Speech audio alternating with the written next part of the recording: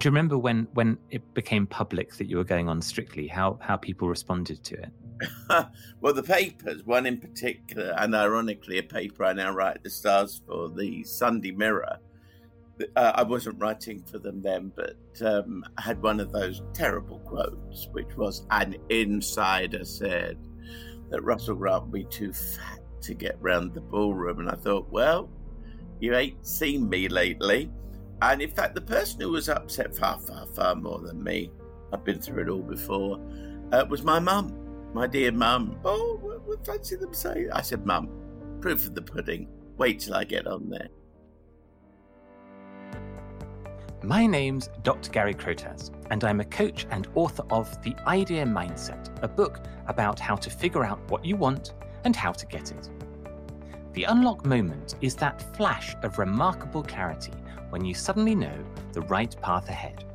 When I'm in conversation with my coaching clients, these are the breakthroughs that are so profound that they remember vividly where they were, who they were with, what they were thinking when their unlock moment happened. In this podcast, I'll be meeting and learning about people who have accomplished great things or brought about significant change in their life, and you'll be meeting them with me. We'll be finding out what inspired them, how they got through the hard times, and what they learned along the way that they can share with you. Thank you for joining me on this podcast to hear all about another unlock moment. Hello, dear listener, and welcome to a very special episode of the Unlock Moment podcast. Today, we're talking with someone whose destiny was truly written in the stars. TV personality, astrologer, actor, and dancer extraordinaire, the wonderful Russell Grant wowed us all with his moves on Strictly Come Dancing in 2011 and has been living his best life ever since. He calls it Finding My Bliss. Russell's first appearance on the BBC was at the tender age of 10, and he featured in classic series on London Weekend Television, including On the Buses and Please Sir. A career in theatre followed with roles in Tom Brown's School Days in the West End and with Tommy Steele in Hans Andersen at the Palladium. Russell was a staple of breakfast TV from the early 1980s as the resident astrologer, as celebrated for his famous knitted jumpers as for his zodiac skills. Astrology remains a huge part of his life, and millions of people, including one or two members of the royal family, have all benefited from his work. In 2011, Russell was invited to join Strictly Come Dancing and went on to partner both Flavia Cacace and Joanne Clifton. I'm sure we'll hear all about his experience of being fired out of a cannon, regularly featured as an all-time memorable moment in the history of Strictly. After Strictly, he took over from Michael Crawford, starring as the Wizard of Oz for Andrew Lloyd Webber at the Palladium. Russell retains his love for theatre and regularly brings a little Russell glamour to the community in Wales, including playing the iconic role of Edna Turnblad in Hairspray at the Welsh Millennium Centre, Cardiff. Outside of the arts, Russell is passionate about supporting dementia research and care and is an ambassador for Alzheimer's research and a patron of Dementia UK. Russell, yours is a life very well lived, and I can't wait to hear more about your relationship with fame and this idea of finding your bliss. It is my absolute pleasure to welcome you to the Unlock Moment. Thank you, Gary. And the nostalgia came pouring in every time you mentioned something. I found myself nodding 200 miles away from where you are, and I was just remembering everything and all the all the favourable times in my life. How lucky I've been. So I wonder whether we should start this conversation with talking a little bit about where you were in life before that call for Strictly came in back in 2011. I know we were talking before about an interview you were doing with Stephen Nolan. So tell me a bit about where you were at that point in your life and your career. At that point in my life, which was, I can give you a specific date, it was June the 24th, 2011. And for 2 years, I'd actually begun to find my bliss again, because in 2008, 2009, actually, the very beginning, I was seriously overweight. I was nearly 30 stone in weight. I'd been to Berlin to do the Christmas market, but found I couldn't walk more than 10 yards without having to sit down. I took control of myself and my life in the early days of 2009. And I asked myself a simple question. What is it that you're lacking in your life that makes you eat? Because eat and food, and for some people drink and other people smoking, is all a crutch to help you get through sadness of some kind. And I realized I was missing theatre. And theatre had been my life for so long, practically all of my life. And acting, um, you said it, from the age of 10. It goes back even earlier. I played the cat in Dick Whittington at the age of 5. But that had all kind of dried up because everybody wanted me for astrology and didn't realize that my background was performance. And so by the time I got to June the 24th, 2011, just before the Strictly call, we'd had a wonderful time doing A Midsummer Night's Dream at the fantastic, beautiful village of Portmeirion in North Wales. And I had directed it, and I also played Puck. It gave me such pleasure. It unlocked so many ideas. I had Hermia as a hippie. I had Helena as a pole dancer. I had the two male leads, Demetrius and Lysander, or I should call them the lovers. There's a lot of male leads in A Midsummer Night's Dream. But the lovers, I sent away to Greece, and they wore Olympiakos and Panathinaikos football shirts. And I played Puck, all of a glitter, in even glittery, sparkly, glamorous Doc Martens. And it was a huge success, so much so that they had to add on at least another week, 10 days to it. And it was all around the time when Kate married William. And of course, A Midsummer Night's Dream is all about weddings and the beautiful music of Mendelssohn, which I played religiously throughout. So that was it. I'd lost a lot of weight, which some newspapers decided I'd lost to get on Strictly, and that was so not true. The phone call came from Daisy Moore, the celebrity booker, and she said, "How would you feel about going on Strictly Come Dancing?" This was 4:29 on the 24th of June. And I said, "Oh, no, I couldn't do that. I'm too old. I'm 60. I can't possibly do that." She said, "Well, would you like to come and meet our producer?" I said, "Well, I'm not sure. I'm perfectly happy in Snowdonia." And I said, "Where would I have to go to?" And they said, or Daisy said, "Manchester." And I went to Manchester and I met Moira Ross, the big boss. And we got on like a house on fire. She pushed back the coffee table and said, "Do whatever you would see as dancing." Well, I don't do dad dancing, probably because I'm not a dad. But I did have what she called a natural samba walk. And I mean, I found out all about that from Flavia when we did the samba in Strictly. But I had this natural samba walk, and she said, "How do you feel about coming on?" I said, "I think I'm too old." No, I've danced in musical theatre, hoofers, they called us. So she said, "How would you feel about?" I said, "Well, I'd love the idea of doing Latin."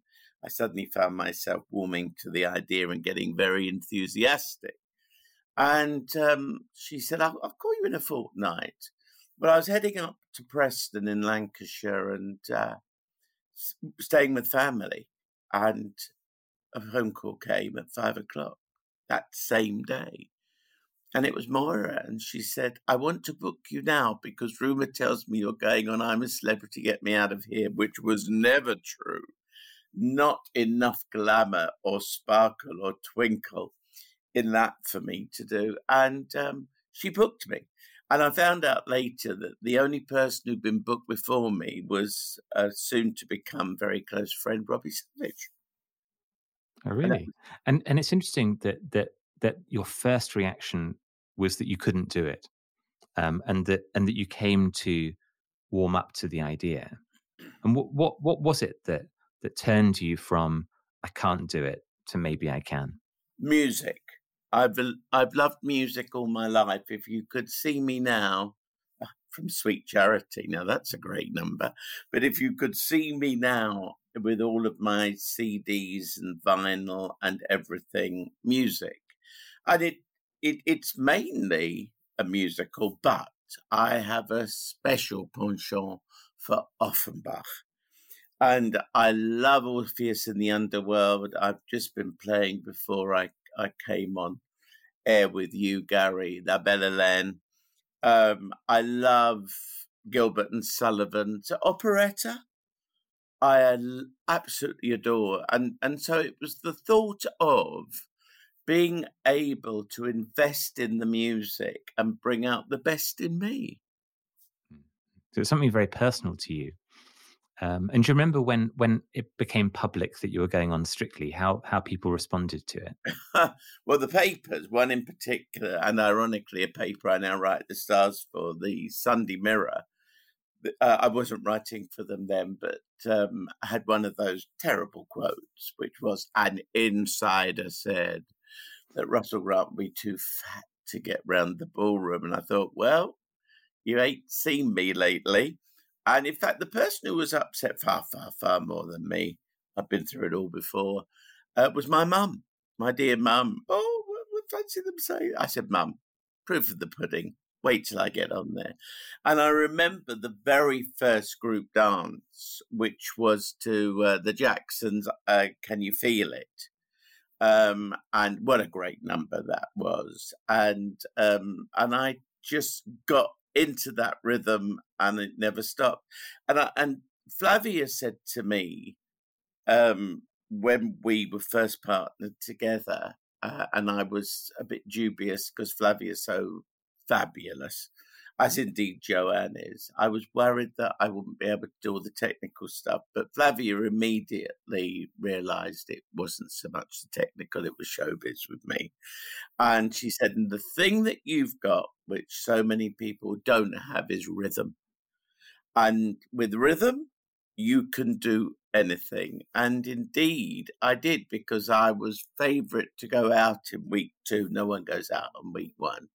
I was favourite to go out in week 2. But I lasted right the way through to Wembley, which was, I think, about 9-10 weeks. And then even when I went out, because by then I needed to, simply because my knee had gone, I'd torn a cartilage, and trying to do the Jive-a-thon the week after would have been it wouldn't have happened. But then I got a call from Moira Ross, and she said, we're going to do something unprecedented. We want you and Flavia to be our special guest stars at Christmas. And that's what we did. So we were the only couple invited back for the Christmas special. And do you remember that very first episode of Strictly where you walk out at the top of those famous stairs and you wave? What were you thinking at the top of the stairs, the first moment you stepped out onto the Strictly set? I think I've thought, I was, of course you're nervous. But you thrive on nerves, I think, in showbiz. If someone once said to me, if you're not nervous, then you're not going to give a performance. Well, you might give a performance, but it might not be a good one. I remember walking down, and I kind of felt, Flavia was smiling that wonderful Neapolitan smile, and we were clinging on to each other in a kind of way, not desperately, but we kind of knew we had a mission, something where I felt in my blood, I'm going to show you now. I'm going to show you what I can do. And of course, you have that little bit of a video bit before where they set up the dance. And of course, for me, I was behind this fabulous Botticelli scallop shell because the number was Venus by Bananarama. And I was going to be Venus, not Flavia, who was a natural Venus. And Venus Flavia and Venus Russell, let's say we're both Venus that night. Flavia was on stairs doing some fabulous cha-cha-cha stuff. I mean, when you look back on it, I don't think it's on YouTube now. I can't seem to find it anyway.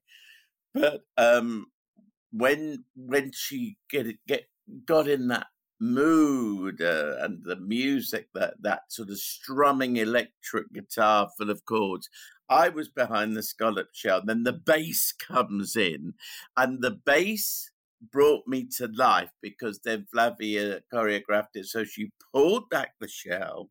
I had my back to the audience. So we were in for a surprise, everybody.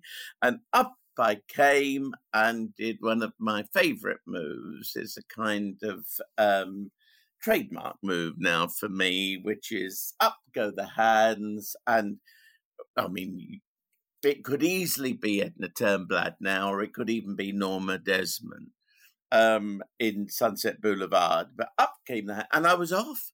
I remember the people clapping. I remember going round. I remember that I had to smile because it was so pent up, all of this.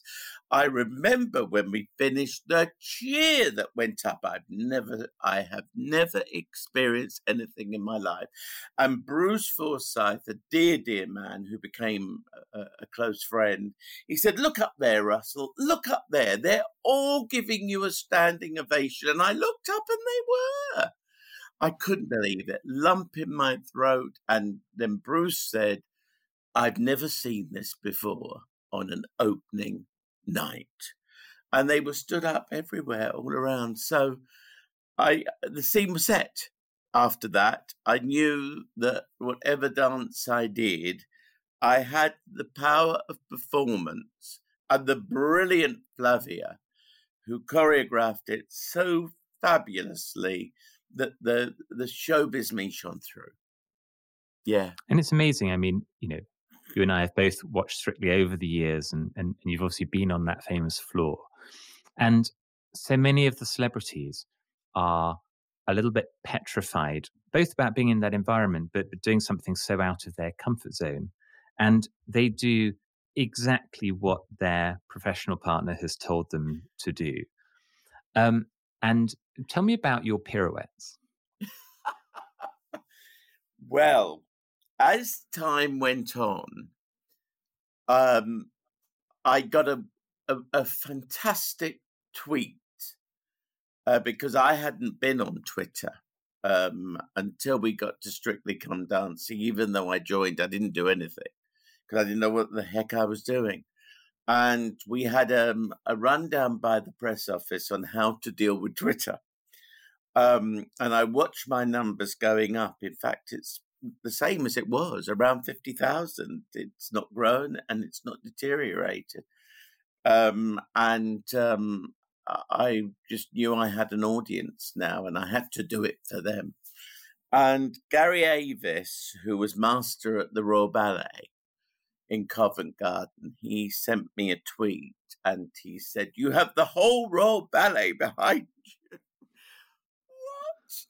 I quickly rang up Flav and I said, "Oh my goodness, look at this." As she went on, she went, "Well, I've never known." She said, "This is incredible. This has never happened." Anyway, I knew by now that I was not only doing it for my wonderful supporters who supported me throughout the whole run, but also for the Royal Ballet, Covent Garden. And we did two dances. One was our tango to Sweet Dreams by Annie Lennox, where I had the teddy bear in bed. And as I go back to the bed, I suddenly went into these turns, these pirouettes, 3 of them. I didn't know why I was doing it. I just did it. And Flavia said to me, "What was that all about?" And I said, "I don't know. I just got the urge to do it." And so I pirouetted back to the bed, grabbed the teddy, and then pretended to be back to sleep. And then we did our American Smooth. I Am What I Am. And as we got towards the end, I did 3 star jumps. And I don't know why, but I just did star jumps. In fact, when I was with Joanne in Aladdin and the Genie, we played in a Christmas special. I had another bash at them towards Princess Jasmine, which was our lovely Nat, who is about 20 feet tall. It's like a totem pole there, and I'm not that height. And I did it again. It just, the spirit took me, and the spirit moved me, and it got cheers, and so I just did it. But the joy of Flavia and Joanne was they didn't care. They knew that whatever I did, that I would give a performance and I would work with them. I love working as a team. I would work with them. But the minute I was away from the girls, I just suddenly just had to leap around. And so I did. And there's something quite totemic, iconic actually about that moment of spontaneity representing your sort of rediscovery of this self that came through Strictly. And it was such a moment for you in your career to find this sort of real you. What does that spontaneity mean for you when you look back at that time? Well, it means to me freedom and liberation, because I've been through a very, very dark time, which stemmed from my grandmother passing. I'd been a carer for her. She had Alzheimer's very badly. She went mute in the end. And then I lost my other grandmother, who took me in when my mum and dad were divorcing, and I'd lost them both.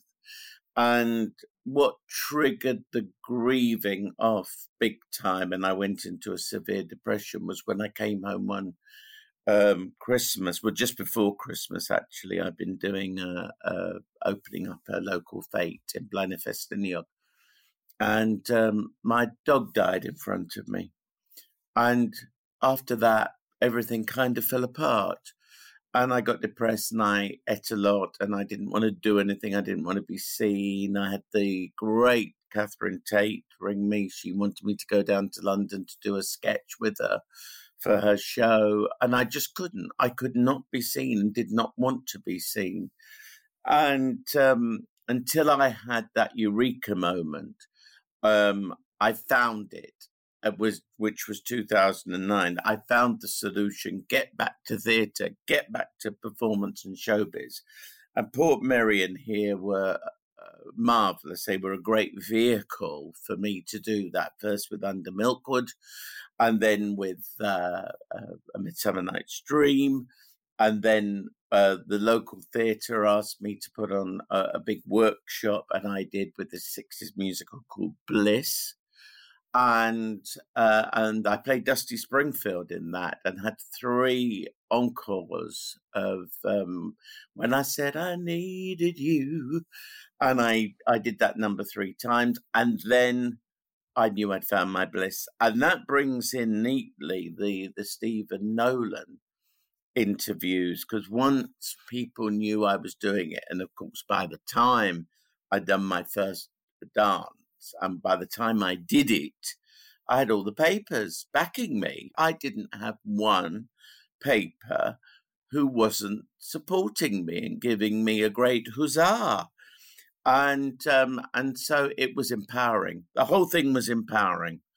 And it gave me what I'd been missing for a very long time, probably since 1978. 1978 was when the Queen Mother and I met at Olympia, and she had an astrological consultation with me in public. The pictures are all there, and they went round the world. But before that, you see, I'd been acting and I'd been singing, and I was with, as you said in the intro, Tommy Steele in Hans Andersen at the London Palladium. I worked with lovely Keith Chegwin, Christopher Guard, Simon Le Bon at the Cambridge Theatre in the West End in Tom Brown's School Days, and so much more, including a red coat for Butlins in Air. But all that disappeared. Once people saw me as an astrologer, they wanted that. Fascinating part of your story, and you've talked about it's coming back to your love of theatre, and not necessarily theatre in the biggest stages in a high profile way.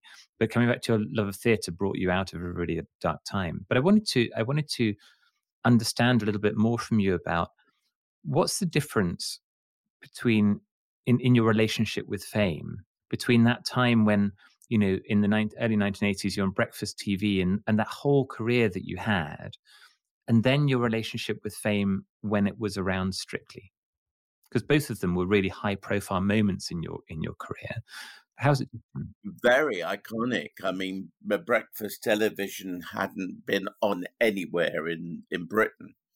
And you got, of course, all the press again. Well, not all of them. That's deeply unkind of me.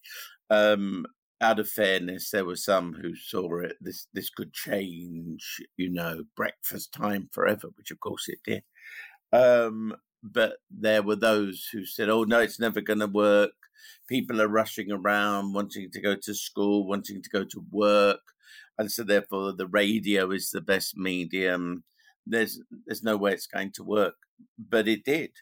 We launched in January in 1983. My first role was to interview Sir Harry Seacombe, who after that became a very good friend of mine. Lovely, lovely man. And then we had a slight crisis because the then Archbishop of Canterbury said that if the BBC had an astrology slot, it should also have a God slot. Well, my great and wonderful producer, editor, actually, Ron Neal, said, no, I am modelling breakfast time for the BBC on the Daily Mirror. And there is no God slot in the Daily Mirror. And as a Christian, I could see where the Archbishop of Canterbury was coming from. This, of course, leaked out into the press. And I remember the next day, because I used to get about 1,000 letters a day, because there was no social media, there was no emails, there was nothing like that. People wanting to be mentioned for their birthdays. Oh, so many different reasons they contacted me. They were contacting me really as a kind of astrological shrink, and which was fine, but I couldn't write to 1,000 people a day. And I remember when this crisis hit the show, Tony Crabb, who was the production manager who kept the show going and everything, he came to me and said, "Oh, Alistair Milne wants to see the sort of mail you're getting." I gave him the pile of letters I'd had that day, and he said, "No, I don't want a week's worth or a month's worth." I said, "Well, you haven't got a week's worth or a month's worth. That's what's come in today." And that's what happened. And Ron Neal said, "If you get rid of Russell Grant, you can get rid of me too." It's actually all written and documented in a book on the BBC by Michael Billington. The whole crisis is there. And when this hit the press and everything else, and of course I was a choir boy at Harefield, Middlesex, St Mary's Church, I have a deep faith in everything. So it was a bit ironic that the Archbishop of Canterbury should have it in for me. And I actually wrote to him and I said, "You don't really understand what astrology is, and it's not fortune telling. It is actually helping people to find their creative potential." And I think after a while, I got a letter back, and I've never found it since, which in a kind of way exonerated me in his eyes once I'd explained what astrology was. Too many people are critical of astrology, not realizing what it really is. But I had this priest from a Roman Catholic church in Walton-on-Thames in Surrey, and he wrote or sent me, or one of his parishioners sent me, it's a long time ago, a newsletter. And it basically said all of this drama over Russell Grant and the Archbishop of Canterbury as far as I'm concerned, if he brings joy and happiness to people in whatever way he does it, he should just carry on doing it. And that was the Roman Catholic priest from Walton. I'd found fame with something I never expected to find fame from, astrology. I found notoriety through it. I found the good side of notoriety, being famous for all the right things. Notoriety came from other people's wrong perception of, or assumption of what astrology is, when it basically wasn't. You said to me before we were talking about this, you said fame can be a devil of a thing. What do you mean by that? Yes, fame can be a devil of a thing, because once the difference between the two is when you'd walk around the supermarket as an astrologer, everybody would follow you and nab you by the groceries or the freezer department, or just as you're leaving after the cash point, saying, "Oh, I'm an Aries, can you tell me what's happening? I'm a Cancerian," and all the rest of it. When I did Strictly, the kind of fame I got from that was, "How do you do it?" And I found myself doing Sambas, normally a Botafogo, in the middle of the aisle, which just happens to be one of my favorite moves. And I do that. And I remember once round here, I live near Porthmadog, which is nearest Tesco's. And I remember there once, at the back of the supermarket, it's not terribly big. Must have had about 6 or 7 people. I was teaching them Botafogos, and they were doing it at the back of Tesco's. And I loved that. Whereas with people asking me questions about sun signs, which is so far away from a proper astrological chart, I found that more difficult. Because how can you say to people, because it's like when they read columns, so many people read what they want to read rather than what is actually written. And I don't think that applies just to astrology. I think that happens with a lot of things. People read and see what they want to read and see.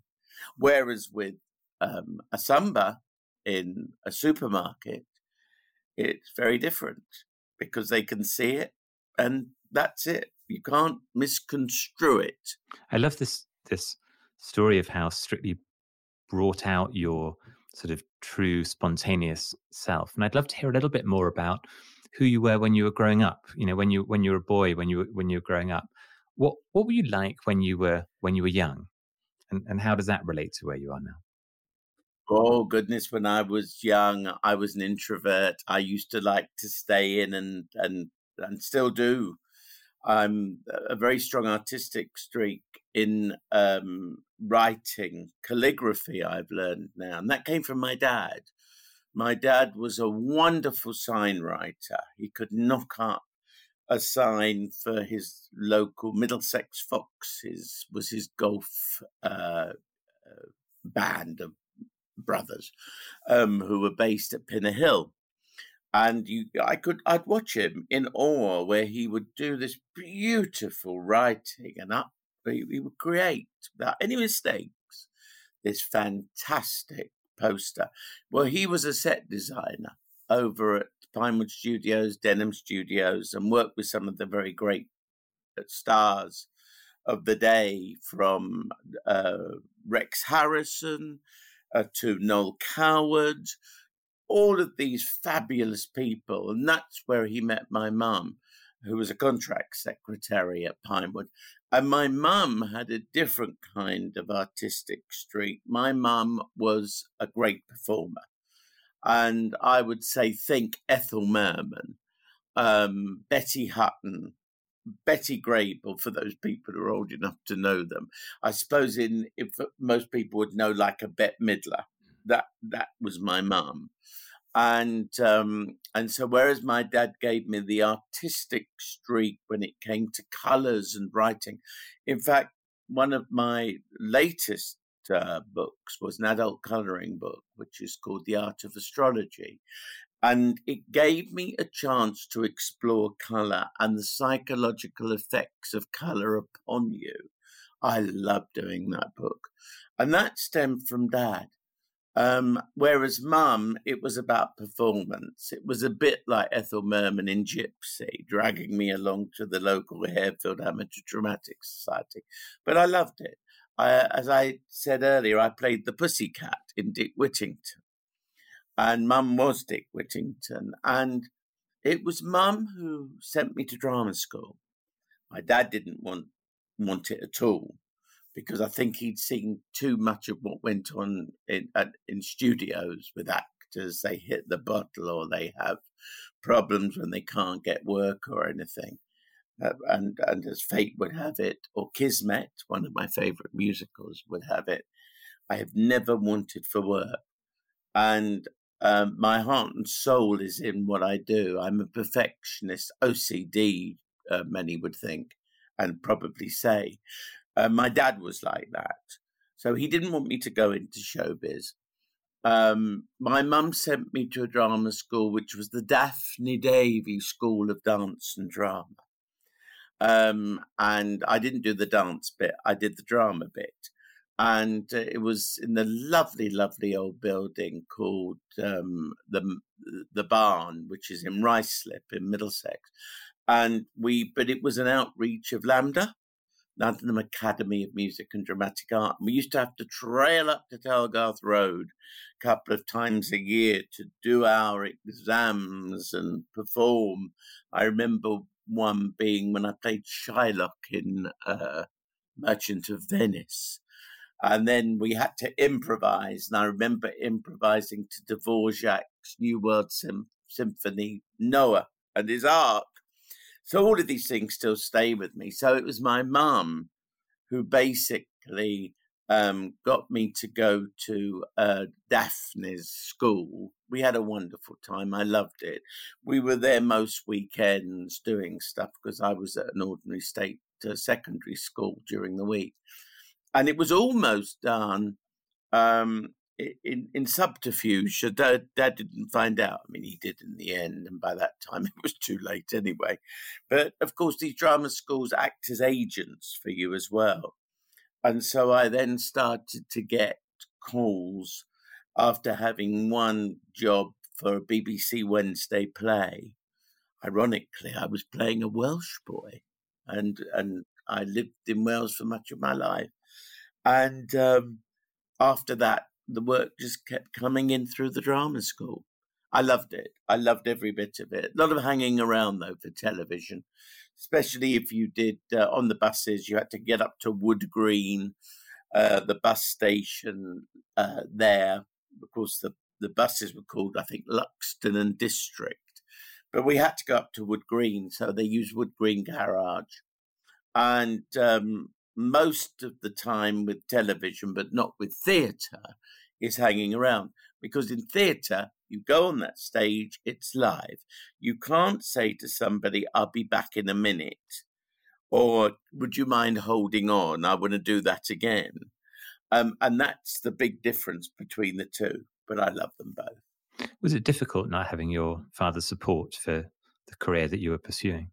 No, I've always been an independent being. I've always wanted to do what I want to do. Astrologically, I'm a double Aquarian, so that means I do what I want to do. And I always tried to do it without hurting others. Libra ascendant for the astrology, what can I call them? Enthusiasts listening. And so I've been always very diplomatic. In fact, I used to have at the top of my Twitter page to the BBC, maybe take it off, do as you would be done by. Because I believe that you cannot criticize somebody for something that you wouldn't do. You can only do any kind of criticism or comparison if you can match them in every way. So do as you would be done by sums that all up. In fact, talking about my dad, it was very interesting because during Strictly, we got to know each other probably the best we ever had, because we didn't have a close relationship, Dad and I, but when I did Strictly, I used to stay at his house in Uxbridge. And Dad said to me one day, and we just left the show after the Canon. My legs couldn't take any more, and I put out on all my social media. BBC didn't like it, but I did. Please don't vote for me anymore. I can't do the Jive-a-thon. And when I got back to Dad's place, Bruce rang, and Bruce said, "You have been the most amazing performer, and you really are my favourite. I'm not just saying that." And then my dad, who'd answered the phone after the conversation was over, said, "I want you to know how proud I am of you, Russ."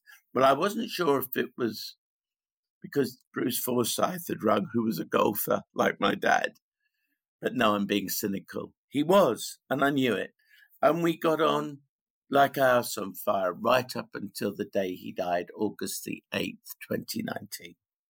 I promised that you were going to tell the story about you being fired out of a cannon, because that's a real sort of TV moment. So tell me about that. Tell me the day somebody said, "There's a cannon and you're going to be fired out of it," Russell.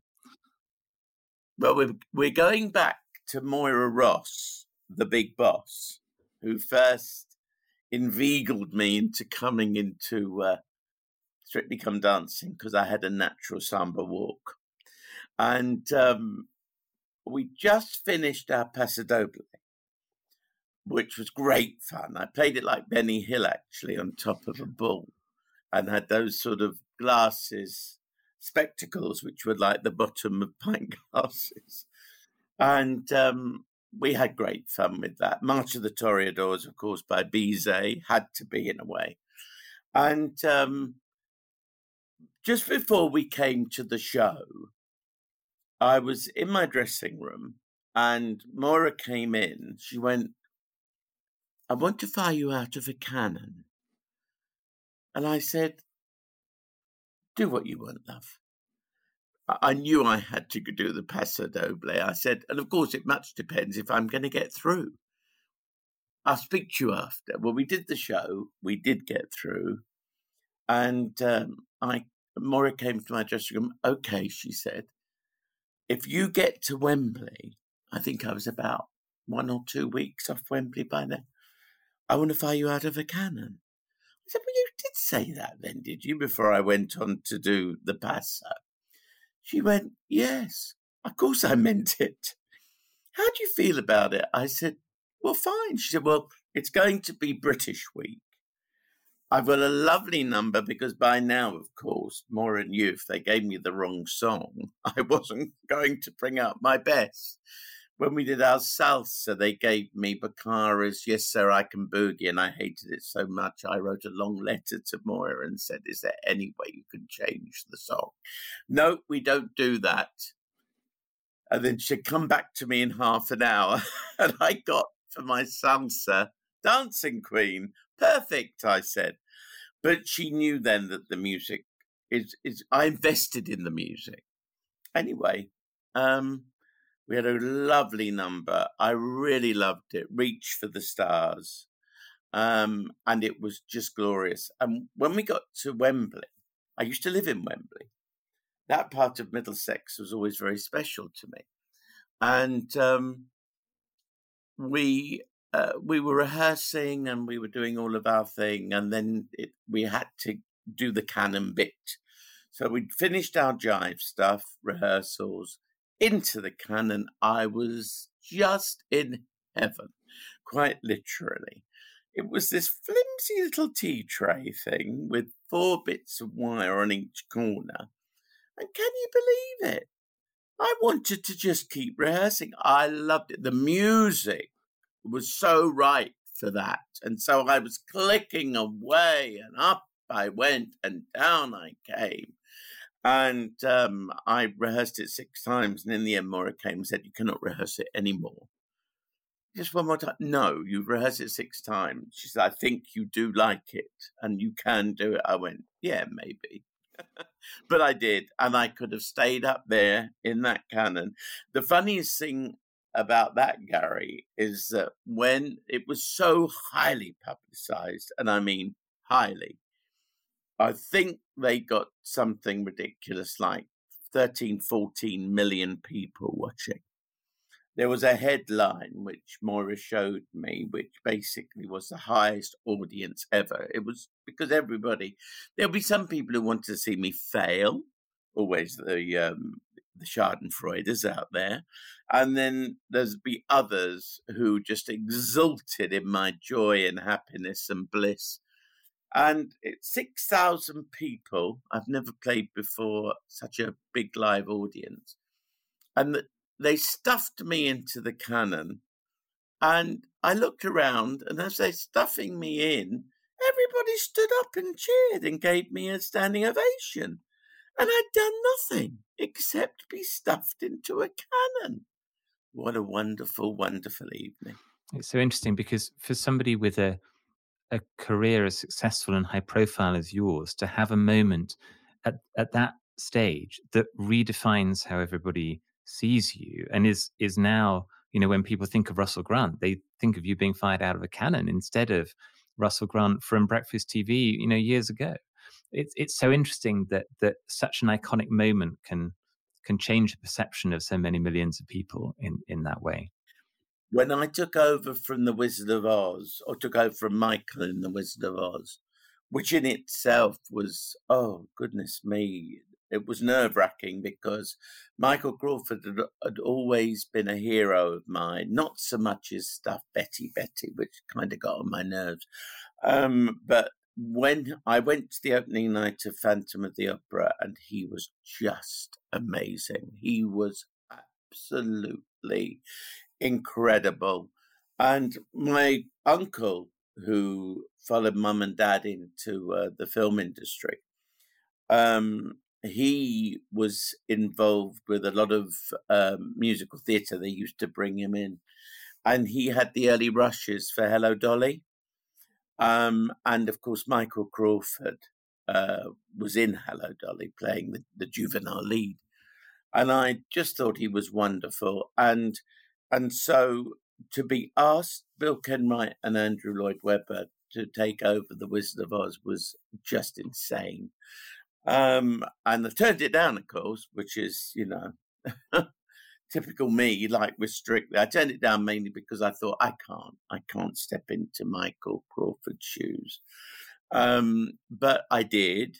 And I got this lovely note from him and a bouquet of flowers for opening night. A lovely, wonderful man. And it was just simply incredible when I came out the stage door, the amount of people waiting for me. And they were all, as you quite rightly said, Gary, it was all about Strictly. It was all they were saying, oh, I remember when you did this, and I remember when you did that. I remember when you came out the Christmas pudding. That was the Christmas special. And the cannon. If Yuri Gagarin thought he had a good thing going by getting to the moon, then I was obviously Britain's Yuri before Tim Peake was around. So that's very interesting. This pattern of somebody asks you to do something that might change your life. So Moira asked you to do Strictly, and Andrew asked you to play the wizard in The Wizard of Oz, and your first response in both cases was no. When it came to The Wizard of Oz, what turned the no into a yes for you? Oh, Lulu, who'd been a friend of mine for many years, came with me to see Michael do The Wizard of Oz. And we went on the 28th of December, just after Christmas, after the Christmas special. And so in 2011, 28th December, we went to see Michael in The Wizard of Oz. And to be perfectly honest with you, I wasn't really keen on it. And I wasn't keen on it because Michael did a lot of his stuff as an actor. There was no dance. And I actually said to Andrew and to Bill Kenwright, I don't really see the point in me doing this. I said, because you can get so many good actors who can do that, but the reason you've contacted me is because of my dancing, my showbiz, my performance type dance, And it was strange because it was almost as though they hadn't even thought of that Michael did no dancing at all. He performed it, he did the numbers. Particularly difficult number called Wonders of the World at the very beginning of the number. When he comes on, he has 3 incarnations, the wizard. He is Marvo the magician. He is the gatekeeper to Oz. And of course, he's then the Wizard of Oz. And each character is neatly defined. Marvo is sort of, a drawling American, and it was sort of Southern, it's Kansas. And so therefore I had to do this wonderful number sat on a log. I said, well, I can't do it sitting on a log. Anyway, in the end, Arlene Phillips, who I adore Arlene because she gave me the tremendous confidence, and her assistant, Richard Rowe. And they built up this number into more of a dance number. I did a little bit of Fred Astaire, a bit of American Smooth. I did a bit of Basso. I did a bit of this, that, and the other, and it became a great favourite of mine. Difficult song. It was a bit like a patter song from Gilbert and Sullivan, and it wasn't easy, but it was wonderful. But the big highlight was this amazing coming towards the end of Act 1 entrance to the land of Oz. And I have the photo always with me. And I just adored it. And it was based on samba. There was and then it goes into a Charleston and a samba. Work out those two together, so you get bum bum bum bum dum ba dum ba dum bum bum bum bum bum bum, and it goes into this huge dance number. Again, it wasn't in the show, or it was in the show, but Michael didn't do it. And so they built me into this number, which to this day is one of my, talking about finding my bliss, my goodness, did that number give me all the bliss imaginable. Doing this, I played it sort of quite seriously because the gatekeeper is not a jolly man. And so I was doing the samba and these moves and the lines, and it was just heavenly. So, Russell, if someone's listening in and they're facing into something that feels very daunting, as you were when somebody said to you, do you want to do Strictly or do you want to play in The Wizard of Oz? What would you say to them from your own experience of that first sense of, I can't do it, and then what came through for you, what happened for you? I would certainly tell them to listen to people around them, but only trusted people. Don't make a big meal of it. I didn't go around asking loads of people. I put nothing on social media because you just get this cacophony of noise where people don't have your best interests at heart, or certainly not all of them. But loved ones, people close to you, people who really know you, they're the people to explore it with. And it is an exploration. You have to go through a discovery of perhaps what you've denied yourself and what you need in yourself and for yourself. And once I'd explored Strictly, I knew the reason I was doing it was not for my career, because, as I say, I've never ever stopped working with astrology. I've written 78 books. I now write for, I think 8 or 9 national newspapers with my astrological stars. So when you look back over this incredible journey you've been on, with these highlights around Strictly and the Palladium, and you have this whole theme of discovering or finding your bliss, what would you say that the secret of finding your bliss is? Mine came as a result of being in a very, very dark place, having lost two people and one animal that I loved. And I just skidded downwards. I think it's taking control of your life. It's about not allowing yourself to, what can I say, collapse in a heap. That's what I did. I just didn't care, didn't want to care, and wasn't bothered. It was only when I realized that I needed to do something to shake myself up that I had to take control of my life. And I think I say to a lot of people now, ask yourself a question. When you're feeling down, when you're feeling blue, when you just feel that you've got no aim in life, ask yourself the simple question: what is it that I'm missing in my life?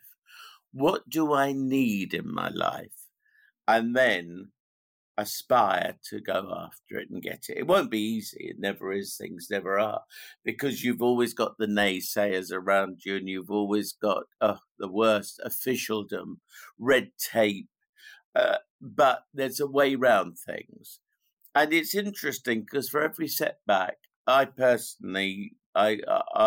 setback, I was suddenly rewarded with a bonus where I could go forward. And I think it's about not giving up hope, having good, solid people around you, good friends, not friends that use you for the wrong reasons, not so-called friends who would sell you down the river and basically want something from you. I mean, they're the ones, the fair weather friends, who, when I get a phone call from someone I've not heard from years, I'm always waiting for the payoff line.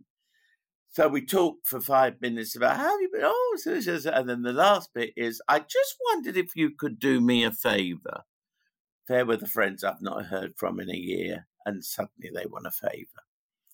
It's a matter of being selective. It's a matter of finding out what it is you're missing in your life and then going after it. It's amazing, Russell, and thank you so much for being so open and telling your story today. The unlock moment is that flash of remarkable clarity when you suddenly know the right path ahead. For Russell Grant, it was a life-changing call to join the cast of Strictly Come Dancing that reconnected him with a long-lost passion for performing and brought out his natural spontaneity lost for many years. It gave him a new lease of life and a refreshed energy that he has used to throw himself into projects he cares deeply about and to make a difference every day to those around him. He is living proof that it's never too late to create a life you love. Russell, as ever, it has been a huge privilege to spend time with you. Thank you so much for joining me on The Unlock Moment. Thank you. This has been The Unlock Moment, a podcast with me, Dr. Gary Crotaz. Thank you for listening in. You can find out more about how to figure out what you want and how to get it in my book, The Idea Mindset, available in physical book, ebook, and audiobook formats. Follow me on Instagram and subscribe to this podcast to get notified about future episodes. Join me again soon